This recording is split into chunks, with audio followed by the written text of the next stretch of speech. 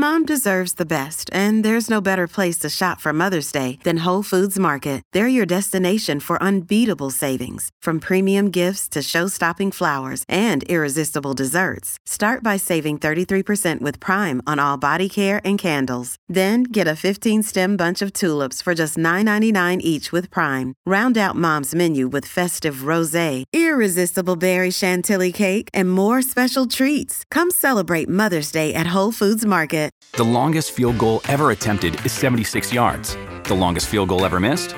Also 76 yards. Why bring this up? Because knowing your limits matters, both when you're kicking a field goal and when you gamble.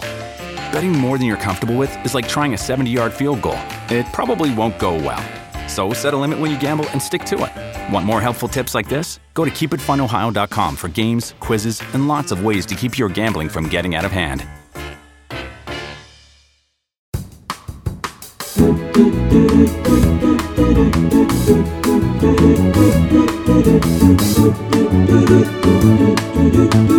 Namaste, motherfuckers.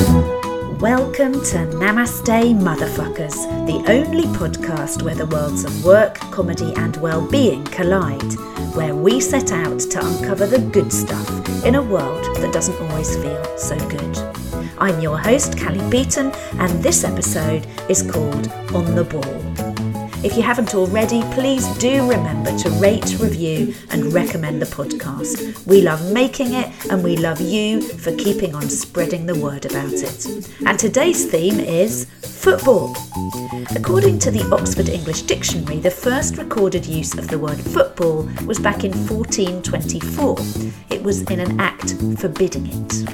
Soccer was originally spelt S-O-C-C-A, soccer, a late 19th century Oxbridge slang term that was created as a shortening of the word association, as in association football, soccer. And the world's smallest football league is the Isles of Scilly Football League. There are just 2 teams and they play each other for the entire season. How silly. Apparently there are more traffic accidents in Asia the day after important football matches in Europe because Asian fans stay up to watch the game, then they're so knackered the next morning they screw up driving on the roads.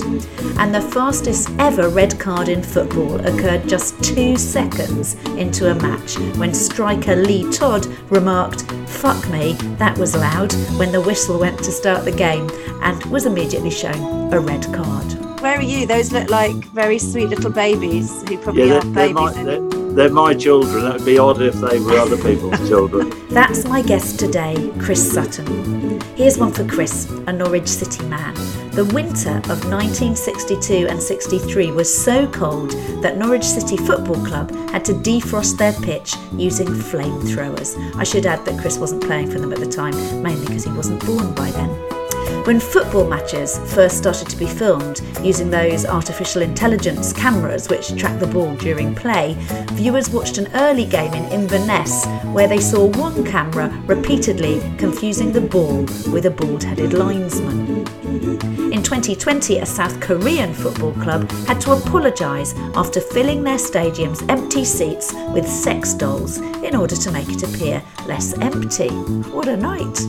And the Danish for mullet is Bundesligahaar. Sorry, that might not be pronounced correctly. Bundesligahaar, which means the hair of a German football player. Well, we're country folk, so, that's what we do in the country. You just keep shagging. Chris Sutton is a former Premier League footballer turned pundit and commentator since retiring from the game in 2007. His high-profile playing career spanned 16 years, during which time he played for Norwich City, Blackburn Rovers, Chelsea, Celtic, Birmingham City and Aston Villa. He scored over 150 career goals in over 400 league appearances in the English and Scottish Premier Leagues, and he was capped by England. In the podcast, he talks openly about his famously tough time playing for Chelsea following their controversial payment of a whopping £10 million transfer fee. This is my first footballing guest, and you might, in fact you definitely will, notice that my football knowledge isn't quite up to snuff despite having gone to a boys' school. But me and Chris do not let that come between us. We talk about ice baths, stage presence, March birthdays, sport, community, getting uncomfortable, cold water swimming, Norfolk, dads, kids, rejection, comebacks, Alan Shearer, mental health, gaming and money. I ran a session recently which Chris attended where I help pro sportsmen and women hone their keynote speaking skills, and I started by asking him if he had put any of my pearly wisdom into play yet.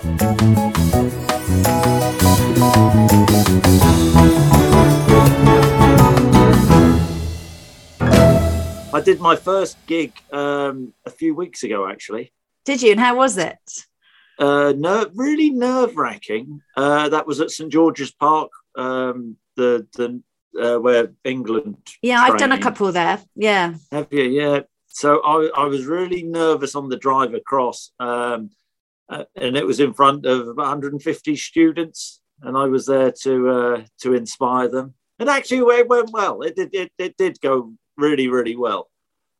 Which, you know, I've done a bit of after dinner stuff, but it's obviously keynote speaking is completely different to after dinner stuff, and they're you know, there's not just talking about tapping one in at the far post and the boy did well and we were over the moon. You know, there are messages which I got out there, and I was really pleased actually, and doing the whole keynote course was so interesting for me, and it's actually given me a big boost in my whole sort of outlook on things and my life at this moment in time, where, you know, I work hard in the broadcasting industry and you know, with writing and commentating, but it's something different, and it made me think. And the week which we did with the likes of yourself coming in, and it was so helpful. I can't tell you how helpful it was, and you know, it's given me a lot of food for thought. It was exhausting, up at 6 a.m. Yeah, it seemed exhausting, the schedule, because I just rolled in for an afternoon. I just got the easy bit, didn't I? You just came in and got your check in and out. And, exactly. I don't think I even did any work. Did I even stay in the room? I think I was like, here are my bank details. Good night. So yeah, lovely gigs if you can get them like that. No, but I thought we learned a lot from you. I thought about stage presence, and you know, I thought you were really funny, and I still do, because you made me blush before we got on air today, didn't you? So I did. We won't include that bit. It was. You can do if you like. I don't care. It was really very, very helpful, because I mean, I'm nearly 50 now. Yeah, I was looking you up, and I realised that your 50th is next year, because I'm 17th of March and you're 10th of March. We're not the same age. Not the same age. You're all right. No, don't look so horrified, Chris. Yeah, I am older than than you. It's all right. Are you? Yeah, I'm older than you. Yeah.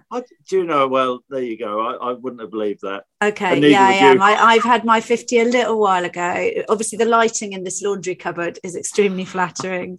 So that's a big one, right? How are you feeling about getting to 50? Yeah, I'm not. You know, not really bothered. A footballer year's like dog years, because you pack so much into the first 20, 30 years of your life. So does that mean by the time you're 50, you're like an 80-year-old normal person? Possibly, yeah. I mean, but the sort of beauty of everything is, and this course in particular, was I thought I knew everything, and then realised that after the week that I knew absolutely nothing, or very, very little, So what were the things you thought you knew? You mean about speaking or about life? Or because it was quite an in-depth course, wasn't it? The stuff you guys did. It wasn't just learning to speak well on a stage. No, it was, and I mean, keynote speaking is you know, we well know, is different to after dinner stuff. But you know, about the sort of link from going from sport and the stories, and how how to move it over into business and things we learned from yourself. I don't want to spoil the course for anybody else who's going to go on it, because it was all a surprise, all these things. Yes. So we didn't know you were coming in. We didn't know, like the previous couple of days, who was coming in. These were all things which took us out of our comfort zone. But these were all things where which have helped me massively in terms of my outlook and my delivery and what is required to make a keynote speech, and also finding out things which I would never have thought were relevant at all. Because I played football and just talk about football, that's my job. But things from my personal life which are very relatable to keynote speaking and messages. This just things from my past which I wouldn't have thought at the start of the week would have any relevance, and yet you, with the other people I was on the course with, you stumble across things and you find things out about yourself and people, and that's why it's given me a lot of food for thought. What we did do at the start of every day, we did these breathing exercises and ice baths. And I don't know whether you've seen that sounded horrendous to me. The idea of doing anything at 6 a.m. as a comedian is not good, but doing something at 6 a.m. in an ice bath, you lost me there. Yeah. Well, you're normally finishing up then about 6 a.m. Exactly. Oh yeah. All us 53-year-old comedians, we're out painting the town red after we get off stage for sure. You've already read about me on the Sun's gossip pages. But so you would do. So what was the drill? Without, I hope we're not spoiling it for anyone who does it. But it's in 6 a.m. But you get in an ice bath with the other people you're on the course with around you. No. We don't all jump in the same ice bath. No, but you go in turn, and people see you. It's not like the good old days of football where we all jumped in a bath with a pint of lager and sang songs. So there was no lager or singing. It sounds what a bloody waste of time. So you go, so you take it in turns to go into the ice bath. Yeah, it's all to do with your breathe. So we do breathing exercises, and on the first morning, I was thinking, if anybody could see me lying on a mat, listening to this music, doing these breathing exercises, people who I've played with, they would think I've gone mad. And then you'd use the breathing exercises when you got into the ice bath, so you'd control your breathing. So for on stage, of course, you're on stage a lot and talking, and it's about controlling your breathing to stop you getting anxious. And now I do it every day now, actually, the ice baths. And I go. Do you really? Yeah, I do. Yeah, and I live near the sea, so I was in the sea for 12 minutes yesterday. And I should say we're recording this in April for anyone who listens to it another time. So that's pretty cold in the sea still in the UK. It's really cold, and so I'm up to 12 minutes now, and that's pretty good. My wife is really unhappy though, because there's sand. I come back and you can't get rid of sand, can you? And there's sand all over the carpets and the bathroom, and then so I come back and have a warm shower to try and heat up and have a cup of tea and just say I'm really cold to my wife for the rest of the day. And that constitutes flirting nowadays, I guess, after so long in a marriage. She's like, yeah, great. Looked at it like that. Do you go in so your ice bath is going in the sea? You're not actually running an ice bath? No. Because that's what I was wondering. When you said I do it every morning, I was like, Jesus Christ, what, you're getting ice, you're getting a bath run. So it's not, it's a sea dip that you're doing. Yeah, Cromer. Have you ever been?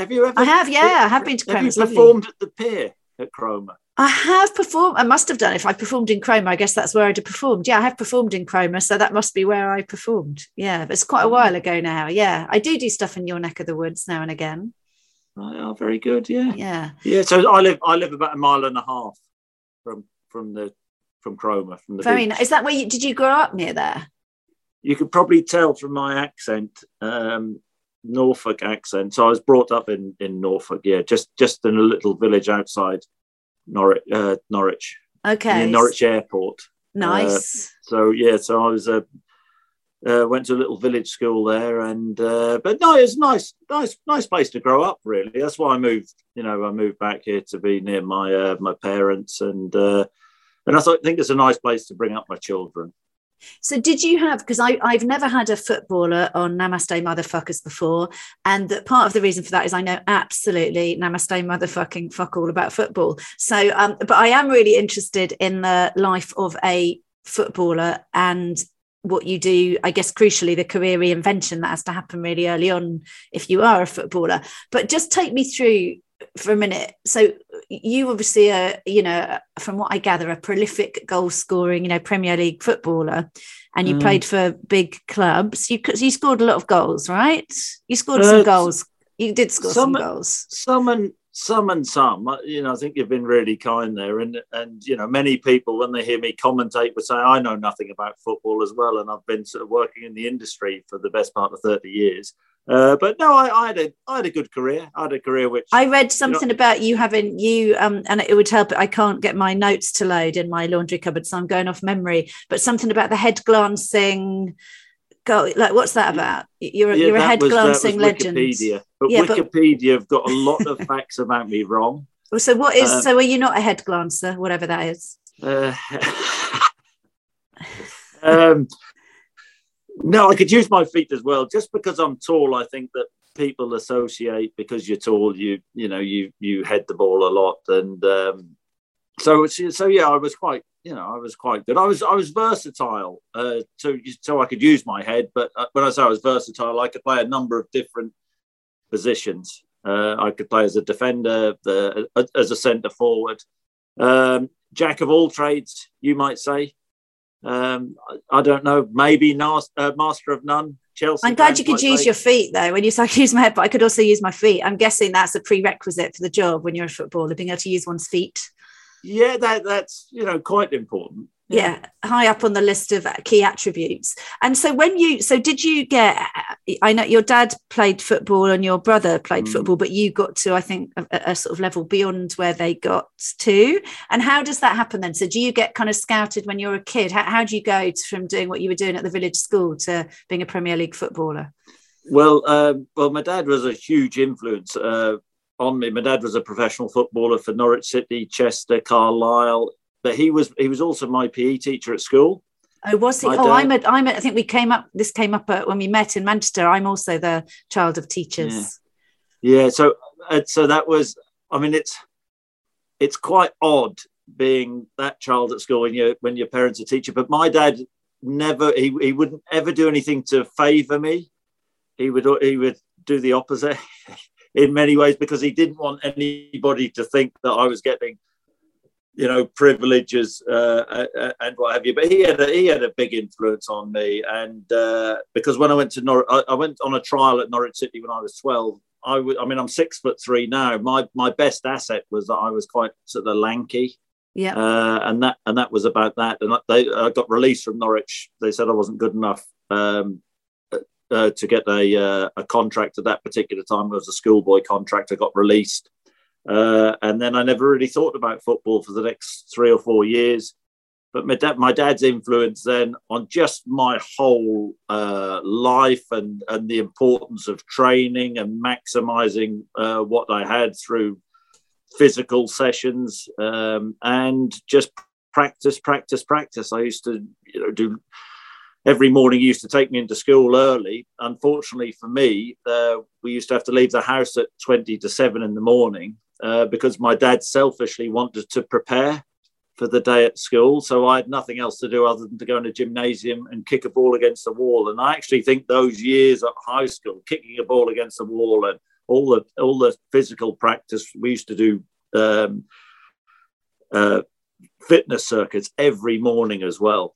And I think with those years and my dad pushing me, put me in really good stead when I got another opportunity to go. Was it just you doing the fitness circuits, or all of you at school? No, there were local kids, keen, sporty kids who would come in. Obviously, went to the school and some teachers, and so and that's just shows as you well know, the importance of a good teacher. And it wasn't just my dad, but the teachers we had at the school at that particular time.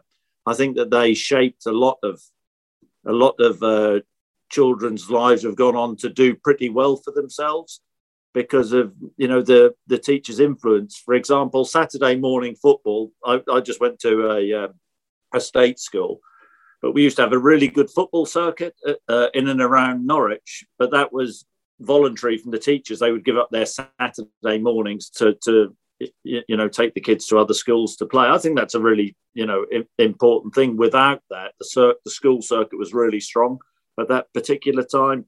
And we used to play other sports as well, cricket, football. I mean, there's an amazing upbringing, really, to be part of all that. You don't realise it at the time, but looking back and thinking, these teachers giving up their hours and their time, and it impacted so many kids, from my era. And the one thing about my dad, he's passed away now, sadly, but there, as is normal at a lot of schools, that there's always a rogue element, the sort of bad boys, but the bad boys, my dad always found a way of getting them on side and encouraged them into sport and the importance of sport. And so since he passed away, the messages we've had from people, everything's super positive about his influence and the way they've gone on from those years at Helston High School, it was called, and the impact which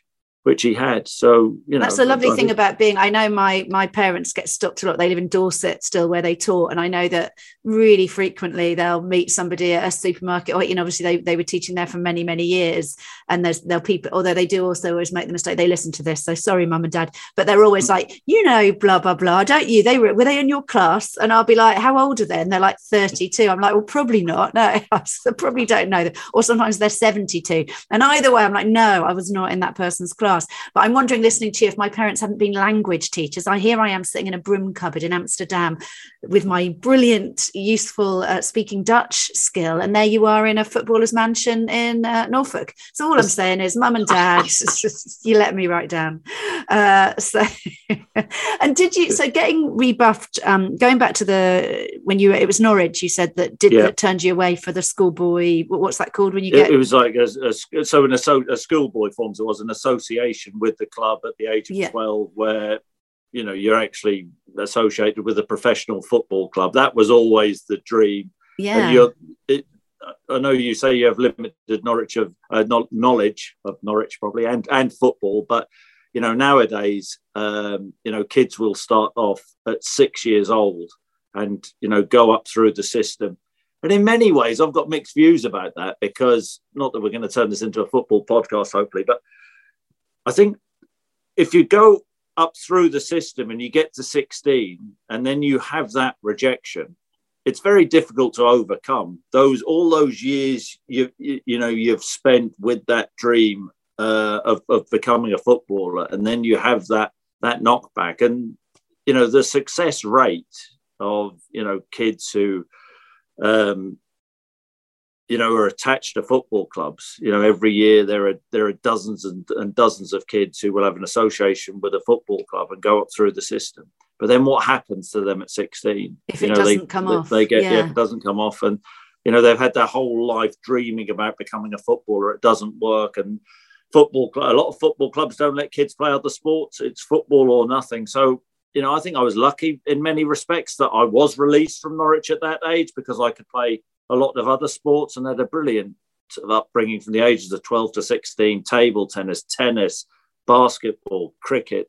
It's a really, it's good to play, a different range of sports and do different activities. I do think that. When you see, because you were talking about doing your speech at St. George, it's called St. George's Park, St. George's Park, yeah. And I've done a couple of, as I say, a couple of corporates there, nothing to do with football, I might add. And both times when I got there, I was like, I think there's been a booking error. Like, why am I here? Because I can't remember. I think they can just hire out bits of it for other corporate kind of dues, can't they? But it did strike me both times that everything, even the rooms you stay in, I don't know if you stayed over at, I think it's the Hilton they've got on site there. Yeah. And the rooms are like just completely football themed. There's pictures on the walls of kind of famous football football players, and the parents of those kids, they all know each other. They clearly are just there the whole time while their kids do whatever training they're doing. And it's a complete other world to me. My son never took to sports at all. My daughter actually played.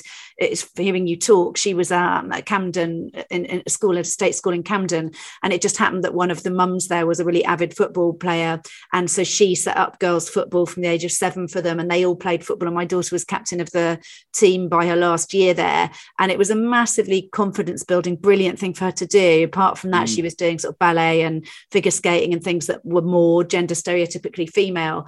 But then when she got to secondary school, she ended up, they just put all the girls in the secondary school because they didn't have many girls playing football. It was an 11-year-old and an 18-year-old. And she went to 2 of those, and she just said, I'm just terrified. It's just horrible. And I thought, of course you're terrified. You're like in a new school. It's terrifying enough being a year 7 kid in a new school, let alone on a football pitch.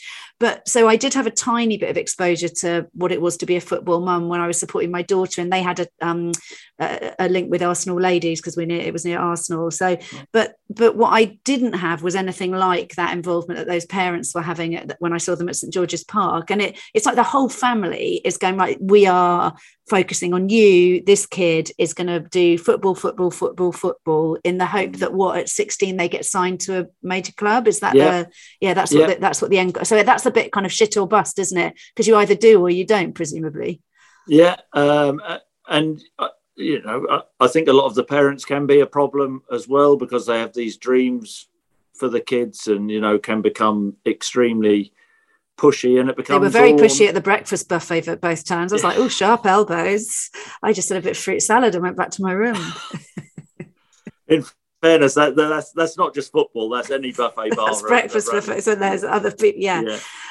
But no, I do think that it can be an issue. I just think it can be so hard for kids who have the dream to then get that rejection. And I know that the football clubs, that I need to be careful the way I word this, but there are support mechanisms when they are released as such, but I don't know how helpful that they actually are.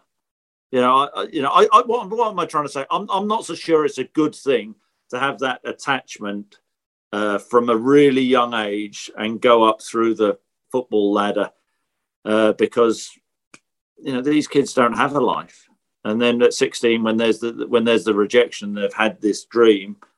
What do they do? It's very difficult. I think back to, I didn't expect to become a footballer because I'd had the rejection and I was sulking and a big baby. I'd actually got a job as a clerk at Norfolk County Council after my GCSE year. So I was prepared to do that. And then I got lucky with the trial and got on and never really looked back. Namaste, motherfuckers.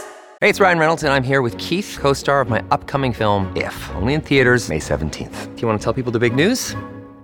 All right, I'll do it. Sign up now and you'll get unlimited for $15 a month and 6 months of Paramount Plus Essential Plan on us. MintMobile.com/switch. Upfront payment of $45 equivalent to $15 per month. Unlimited over 40 gigabytes per month. Face lower speeds. Videos at 480p. Active Mint customers by 531.24 get 6 months of Paramount Plus Essential Plan. Auto renews after 6 months. Offer ends May 31st, 2024. Separate Paramount Plus registration required. Terms and conditions apply if rated PG. So when you talk about that then, so those two things, so to you, they're just part of your background. But so first of all, the rejection as a teenager, you said you were sulking like a big baby, but that must have been to get so close to something you really wanted and then have it taken away from you at an age when you don't necessarily have the resources to know how to be resilient emotionally or the capacity to tell people you're feeling shit when how did you cope with that then?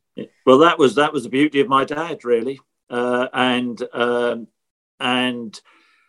him pushing me, and I say pushing me in a nice way, to maximize everything which I did through training, because he was always a lover of sport. He grew up with sport, but the benefits of sport and playing to the best level which I possibly could. So my mindset at 16, in my last year at school, I wasn't thinking about becoming a professional footballer because I thought that chance had gone. Was just I loved playing sport. So I was happy. I got a job at Norfolk County Council. I was happy to go and play cricket locally. I was part of a cricket club, nice social sort of atmosphere at the cricket club. I used to go there and roll the wicket and become part of the ground staff, and they were, nice people. And the same with football. I was just so enthusiastic about playing sports. And my dad basically wanted me to play to the highest level, which I possibly could, not necessarily as a professional, but the importance of putting everything into what you do. So when I first used to do the sort of circuits at school in the morning, because I didn't think I was going to be a professional footballer, I used to not put everything in. I used to sort of sulk around, and my dad said to me, you're embarrassing yourself. All these other kids are coming in and doing the best, and you're not putting it in. And he told me that I was embarrassing him as well. He's the teacher. It's not a good look for him to see his son not trying. So then his lazy lump son. So did that make you? Because sometimes when parents tell you things, you can either go with what they tell you or completely against, can't you? So it sounds like you went with your dad's advice ultimately. Yeah, because I never want. I always. I mean, I love my dad, and I never would have wanted to let him down. So that was actually a big deal. But then I actually. I mean, it's funny because I've got 6 kids now, and I try and give them advice and the benefit of experience. And sort of, there's often occasions where I know they don't sort of believe what I'm telling them. And at the time, I basically sort of cottoned on to the importance of training, and my level in sport just started to go through the roof. I started to get better, stronger, physically, and that because you were putting your back into it. Because I, over weeks and months, I really started to benefit from the training which I was doing, and just basically kicking a ball against the wall. And I mean, there's this thing called, I don't know if you've heard of this, the 10,000 hour. I have, rule. Malcolm Gladwell. And I do think, look, now I've stopped playing. Looking back and thinking, blimey, all that kicking I did against the wall, I was doing more than most kids.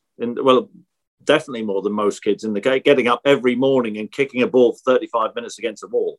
That's, the amount of kicks I would have done every morning. I would have been, building up my skill set all the time. And I think my dad was aware of that, but that wasn't to become a professional footballer. It was just, do the best as you possibly can at anything. And that's part of the journey. And that's sort of one thing which I've really learned. And I've had I had a good career, but I had things which didn't go well. I had a nightmare for a season at Chelsea where I went for big money, and because that was a £10 million deal. Yeah.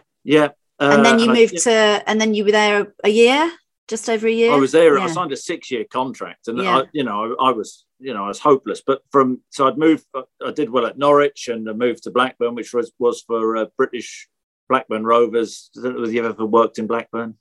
Kelly, I probably have. I've pretty much worked everywhere. If they'll give me 20 quid and a beer token, I'm there. So they were the sort of the Manchester City back in the day. The owner was a guy called Jack Walker, who was a big steel magnate. Built his fortune up from nothing. He was a local guy, but he started to spend money on the best young players around, and I was one of those at that particular time at Norwich. Went to Blackburn Rovers, won the Premier League with a guy called Alan Shearer. You must have heard of Alan Shearer. Oh, I think that rings a bell. Yes, yeah. I do know who Alan Shearer is. I don't know much about football, but I do know the headlines. Yeah. There you go. So I was his partner. So we played up front together, and had a good partnership, and things went pretty well. And then everything was going well, and then Chelsea came, moved for big money there, and that hit me. I lost a bit of confidence. And was it the pressure of the big deal? So you suddenly had all eyes on you, and it was a big deal, and it was well publicised, or what was it? Or you just didn't like Stamford Bridge? By the way, my first boyfriend was a Chelsea supporter, my first ever boyfriend. Really? So, and he took me, I was only 16, he took me to a match. It was Chelsea Ipswich at Stamford Bridge. So you might be able to guess why I've never really, that was terrifying. Yeah. That would have been in about, 85. And I never had you down to have a posh boyfriend. He definitely wasn't posh. Exactly. Yes, you'll imagine what he was like. So that's another story. Although he is in Ukraine right now helping out, so fair play to the guy. See, I've kept in touch with him. But obviously that was a very different club to the club you joined when you joined Chelsea. But what was it then? Do you think, because you had a 16-year long playing career with massive kind of success in many ways? So what do you think happened in that switch when you went to Chelsea? I think it's like any. not so it's like anything. I can only sort of tell you sort of my story. It wasn't the pressure of the move, because I'd moved for a British record transfer fee, the highest ever player when I'd moved from Norwich to Blackburn. Yeah. But I'd moved from Blackburn to Chelsea after 5 years at Blackburn for a lot of money. And it's the expectation. And I was a striker. You're expected to score goals. And if you don't score goals, you're a dud if somebody pays £10 million for you. And does it become a self-fulfilling prophecy then? Because the more you don't score goals, the more you're like, I've really got to pull it back in this game, and then you don't again, and it just gets harder and harder. Yeah, and I think that's right. And then the doubt kicks in and hesitation. And if you hesitate playing sport at the highest level, you're a goner. And I would tell myself, and I cared deeply. It doesn't matter what you're being paid, and people have this perception, well, they're a footballer, they don't care, they're getting vast amounts of money. It doesn't really work like that. I mean, it sort of killed me a bit, Chelsea, in how low I got at times, because I wanted to do well. I'd had this, really good career up until Chelsea, and then I'd fallen off a cliff. And it sort of, it did affect me. But did you tell anyone? So when that's happening, because and that was what, 20, not quite 20 years ago. How long ago was that? So that would have been 99, 2000. Yeah. So long time so 20 odd years ago. Yeah. Yeah. I can always date things back to when I was having kids. I remember my first one was born in 97, and I know how old he is. That's about the only way I can do the maths of years. So just before I had my son, just after I'd had my son, not that was a part of your life, but just for the record, everyone. But just so in that regard, when you're having, because I know there's more talked about in terms of mental health with footballers now, and indeed with men in general. I had a brilliant guy on the podcast a couple of weeks ago called Tom Chapman, who set up a thing called the Lions Barber Collective, because that's one of the only places it's been found that men have kind of actually slightly more intimate conversations, because they see their barber every few weeks. It's quite an intimate act to be there, someone sort of touching your hair and doing stuff, and you're not making direct eye contact, but you are in close conversation. So it was really interesting hearing his perspective about men and men talking about mental health. And obviously there are huge problems with young men's mental health and young men committing suicide because they don't have anywhere to go when there are mental health battles. So was there any thought 20 odd years ago in a club like Chelsea that you might need any kind of emotional, psychological support, either informally or formally, when things were going so difficultly for you? I think that's it's a really interesting topic. I mean, back when I first started, it was you just got to get on with it. That's good or bad, you got to find a way. And the whole football environment was pretty brutal. You're competing with other players for in the youth team. When I first started, you're part of a team, of course, but you're competing against other players for contracts. So, I think mentality is a big part and finding a way. But I think that when things weren't going well, if you were to approach a coach back in the day, that would have been seen as a weakness, to tell them that, you were lacking confidence and lacking belief, everything, which I was at that particular time, because especially when you move for big money. I mean, I was a laughing stock in the national press. That's just the nature of what happened. Some of the criticism was fair.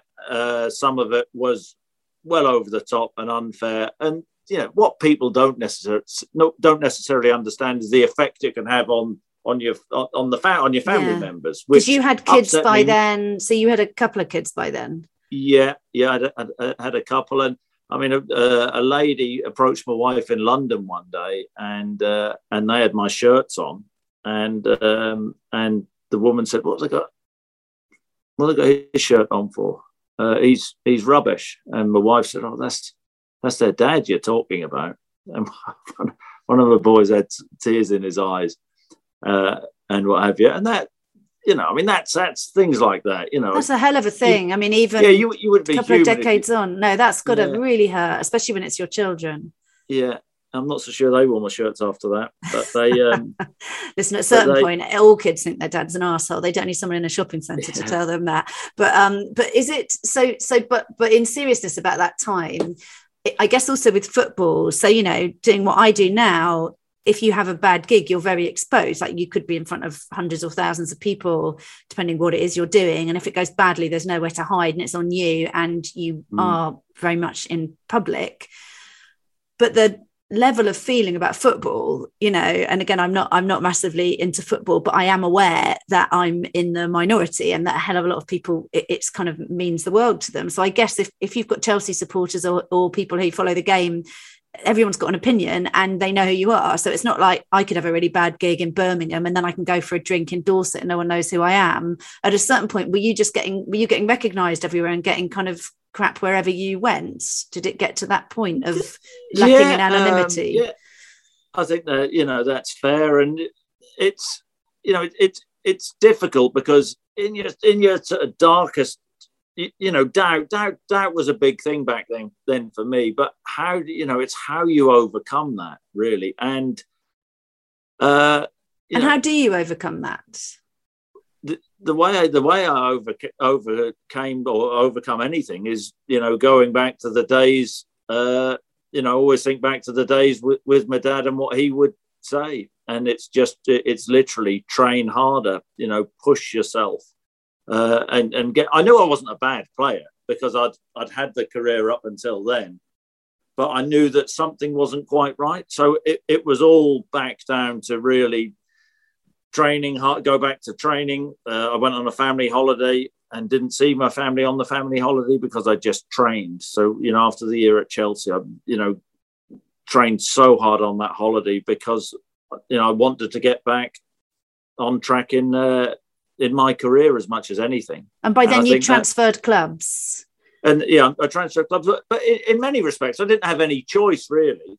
You know, what were my options, really? My options were feeling sorry for myself, you know, being a national laughing stock where, you know, there were caricatures of me in the paper and, you know, or sort of picking myself up and thinking, well, you know what option did I have, really? And there was only one option, and that was to train harder. And do you know what? If it hadn't worked out and I'd gone on the family holiday and worked as hard as I could, and I'd fallen off the wagon and out of the game, then that would have been so be it. But I didn't think that would happen. But everybody has doubts, and it's how you overcome that. And I don't think there's any special remedy for that other than graft and hard work. And that's really everything that I've known. I definitely wouldn't have ever described myself as a natural talent. Really? But looking back now, everything which I've got up to this point, even my work in the media industry, I think is from hard work and looking and studying. People who I respect on the television or listen to on air. I've got a Norfolk accent, which is a disaster in terms. It's a very light one. You must have you've done a good. You're either masking it well, or I've lost my capacity to notice. You don't sound very Norfolk. I know a few people who sound a lot more Norfolk than you. Oh, but I don't know. Is that a compliment? You were sort of implying that if you had a strong Norfolk accent, it would be hard to make it as a broadcaster. Yeah, I don't know. But I'm proud of I'm proud of my roots. But I am. But no, and that's the thing. That's the message I try and send to my kids about the importance of hard work. And similar thing. It doesn't matter what they become or what line. I haven't pushed them in. Are any of them in the sporting? Well, I should probably know if one of them is like one of the country's best players. I should probably know that. But are any of them in football or anything similar? They play local sport and play to a good level, and they love it. The reason because of my sporting background, but the reason I have the same reasoning as my dad. The social aspect of playing in team sports is. Eventually you go to school and people will have their friends from school. Yeah, definitely. For boys, I think sport, one of the biggest mistakes I think we made with my son was that we did not get him into sport in any way. I didn't know, it's pathetic to say it, because why should a woman not do that? I didn't really know how to kick a ball about or do that. And his dad didn't do that. And then I was a single mum. And I look at it, I'm like, that was a real disservice to him, because having no sport or no interest in it, even not being able to talk about football at school as a boy. I don't know if that's changing. My son's nearly 25 now, but it was really limiting for him socially. And I started to realize it a bit too late. I was like, oh God, he should have been doing more of this. And maybe he wouldn't have been a complete natural, but it would have been a real helpful thing for him to know how to do. I suppose it doesn't have to, sport was the route which my family knew, and the social aspects of my eldest son is now captain of a local cricket club, and it's lovely. Saturday they go and play cricket, a few beers after the game, some of them go off out into the city to the clubs and what have you. There's a nice social aspect, there's a nice network. It doesn't necessarily have to be sport, but I think do you not think for boys though, if you have the reason I encourage my children to be part of a club is because of the social aspect. When you are at school, in many respects you're not thrown into a class, but you are, but if you have an interest outside of school, you all have that common interest. That's a great starting point, I think. So it doesn't have to be football, doesn't have to be cricket. It can be any activity. It's finding your tribe, isn't it? And belonging somewhere as a kid. And do you think, and I don't know if this has changed, and I know that everything in regard to gender has changed so much, even in the last 2-3 years. But do you think for boys in particular, or certainly when, some of your kids are similar age to my kids, you went and had 6, so you're spanning a lot more age ranges than me. But do you think it has changed in terms of the pressure specifically with sport and specifically football? Like boys need to kind of in school be into that in some way. Do you think that is still social currency, and that if you're a sporty kid, it's always been traditional, hasn't it? The sporty kids are the popular kids. Do you think that is still a thing, or do you think that's changed? I don't know. Gaming's the thing now, isn't it? Which everybody's. My son does Dungeons and Dragons. He's a dungeon master, which is not as it sounds. And apparently that's a cool thing. I didn't realize, I thought that was some nerdy, weird thing, but apparently that's apparently I was at backstage with Ed Byrne at a panel show we did, and my son had come to watch, and I went off to talk to my agent. I came back and Ed Byrne and my son were cracking open another beer, and Ed Byrne was sitting there and it turned out Ed Byrne is also a dungeon master. So they were talking about Dungeons and Dragons. I was like, I did not see this coming. Oh, dear. So that was their Dungeons and Dragons bonding. So apparently some people who aren't complete nerds do Dungeons and Dragons. I'm sure there are some listeners now going, of course we're not complete nerds. So do you think it's more about finding your tribe than it is necessarily about sport per se? Absolutely, and I think it's so important. You put it better than me. Finding your tribe. All my children, they're sort of differing in. I mean, they're all reasonably fit. Some train harder than others, but it's just important for you. It does, whether it's walking, whatever it is. Just getting outside. The gaming thing. And phones. I mean, phones drive me mad with my children. Did you? Because your first kids, I guess you had the same as me. So when we had our first kids, we weren't really using. We weren't on phones. No one had smartphones. They weren't on tablets because there weren't any, as in iPads and stuff. So I guess our kid, or certainly I don't know, your younger ones might have been young enough they did have them, but my kids were just at the age, the last kind of generation who grew up without phones in their hands. And also it meant nowadays when I see parents with their kids, little kids, and they're all on their phones, that wasn't an option when my kids were little because we didn't have a phone to be on them. And I think we did have mobiles, but they were literally just a phone. And you texted by, because I am 107, but I do think that has a big impact. I mean, I look at with my son with his gaming. If it wasn't for that, he's a zookeeper and his job is really physical, so he is physically out in nature lugging stuff about. That's a physically tough job. So 8-10 hours a day he's physically active and often outdoors. So I kind of think, well, in his case, being gaming, it's a kind of counter to that. But if he had an office job and then he was sitting at his computer gaming, his whole life would just be sitting down looking at a computer. I mean, and I understand the benefits of the social aspect, because that wasn't like back in the day when I was playing Pac-Man or whatever, and you couldn't speak to anybody, so they can communicate through the gaming. But I still, not all my children play sport and are associated with sporting clubs, but I still point them towards that as being life-changing. For them to be part of a community, to have friends, to have the same interests and the same goals. I think that's absolutely crucial. That's all I've known throughout my life, and all you can do is impart your knowledge, your experience on your children to try and make their life better. And that they look at me, a couple of my kids, and think, you're a moron, you don't know what you're talking if about. only 2 out of the 6 are thinking that, you've done very well. I've just taught my kids, you just got to have the gift of the gab, just talk shit, take people in, you'll be fine. Less of a helpful life skill. Before I ask the 3 questions I ask everybody, Chris, I just want to ask you, just in terms of because the podcast is about work and how people balance work and life and what their kind of life hacks are. Is it the case that when you've been a pro footballer for, in your case, 16 years, something like 17 years? Yeah. I'm not asking you what your net worth is, but do you earn enough in those years at the level you were playing that you don't have to worry loads about it? Or is it incumbent upon you also financially to have to find a way to find a valid career for the rest of your time? Well, where we live, we've got a bit of land and we've got a lot of animals. So we've got 7 dogs at the minute, 9 cats, and 11 horses. They're not good. You don't do things that you don't. Everything has to do, like 6 kids, 9. It's like a sort of it's like an old nursery rhyme at your place. Yeah, and I don't want to blame my wife for all the animals, but I'm going to blame her for all the animals.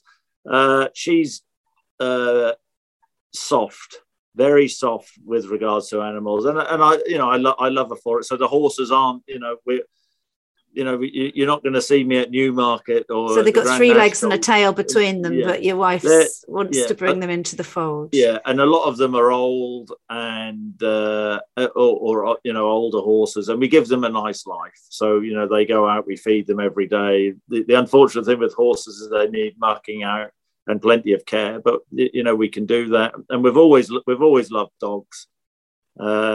So if you hadn't got an unofficial animal sanctuary, you could have retired, but because of your wife and the animals, you've still got to bring in the bucks. I think that's very fair. Namaste, motherfuckers. What would you pick, Chris, as your life-changing namaste motherfucking moment?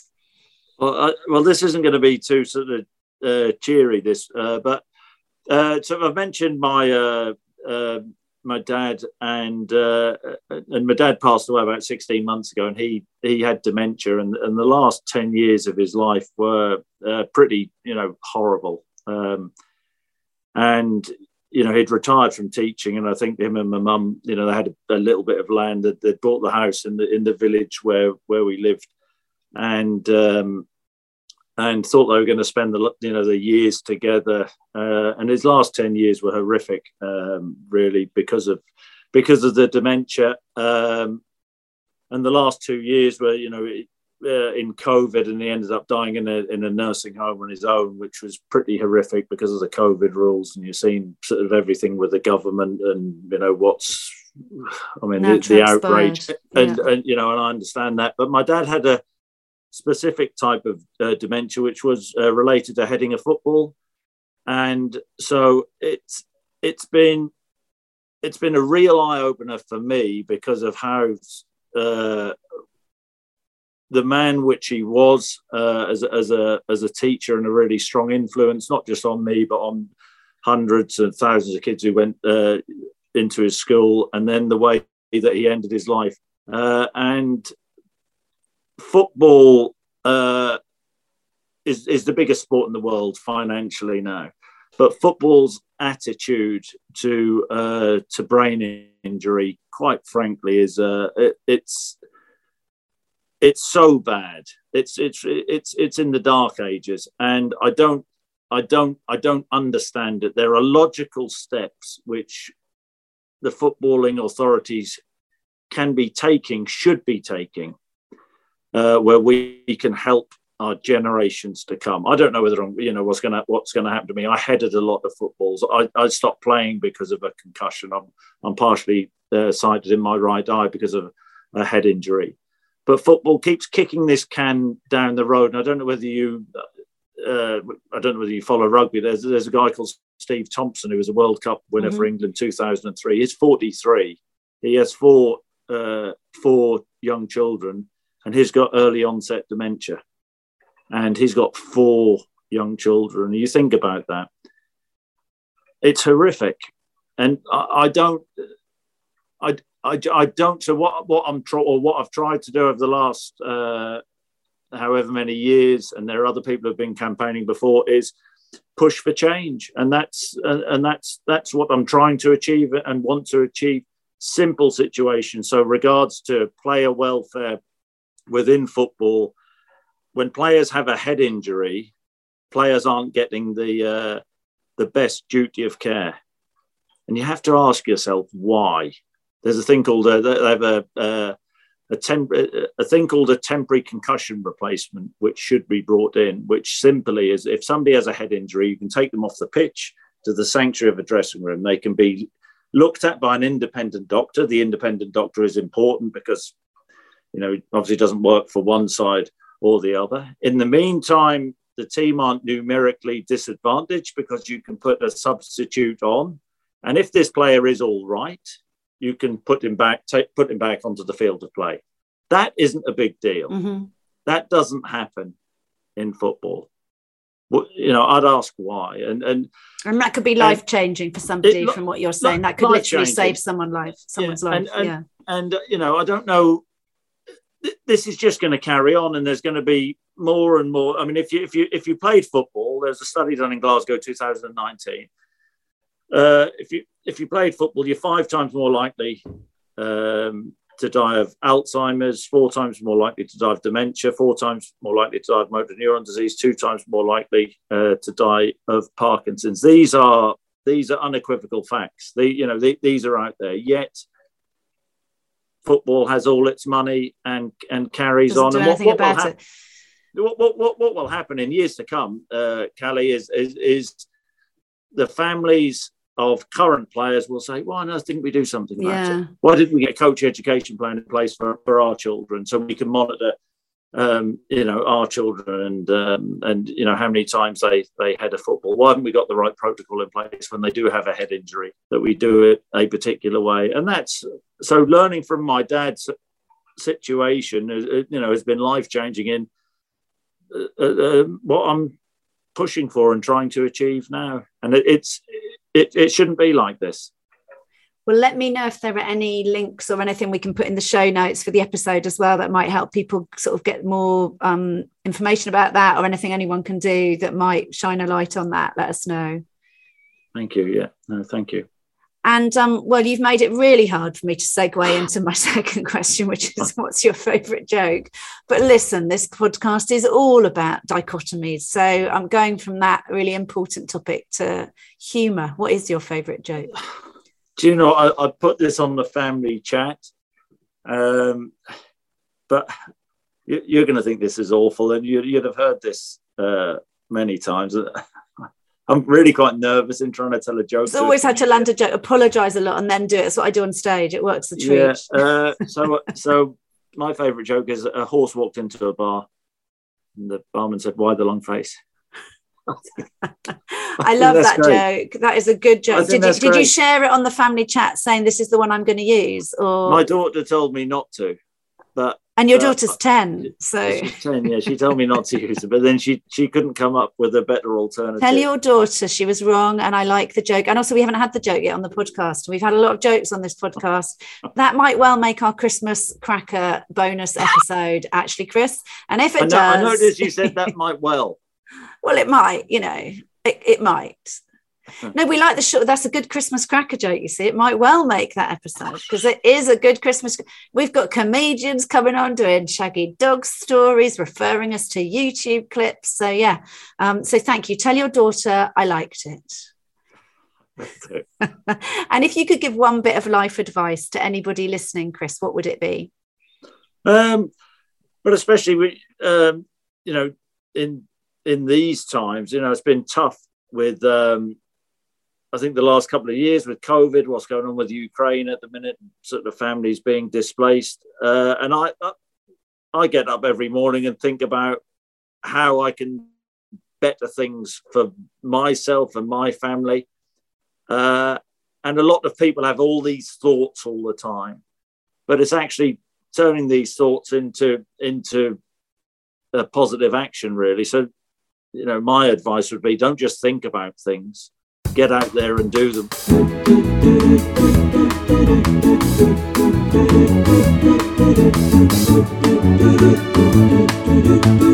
Namaste, motherfucker. That was Chris Sutton.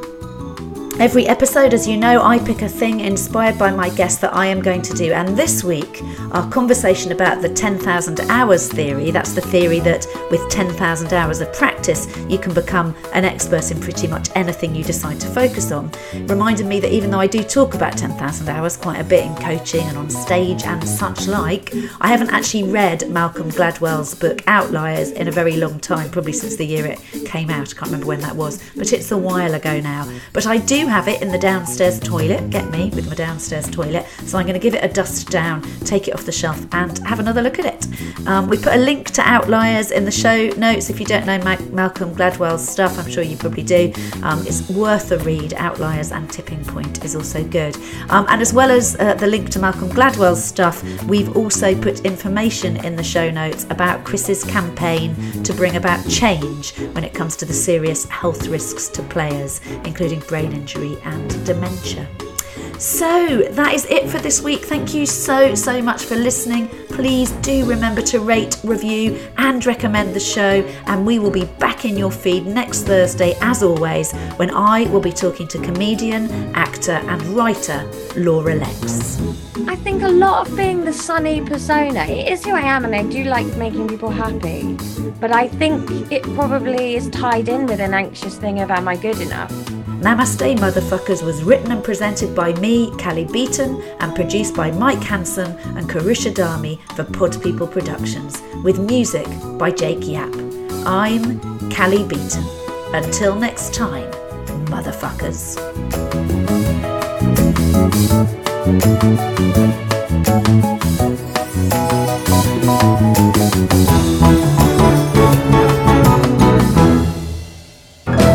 Namaste, motherfuckers. Pod People. Hi, my name is Kay Adams, and to be honest, I'm not so good with the ageing process, so I enlisted my old chum, the filter-free Cara McKenzie, to advise. Could you imagine being a porn star? The room would need to be really hot for me to strip off. To be honest, she's not much help, but she is rather amusing. And along with some great guests, Joe Brand, Andy Oliver, Anton Dubeck, Ruth Langsford and Craig Revel-Horwood, darling, we are learning how to be 60. Listen wherever you get your podcasts.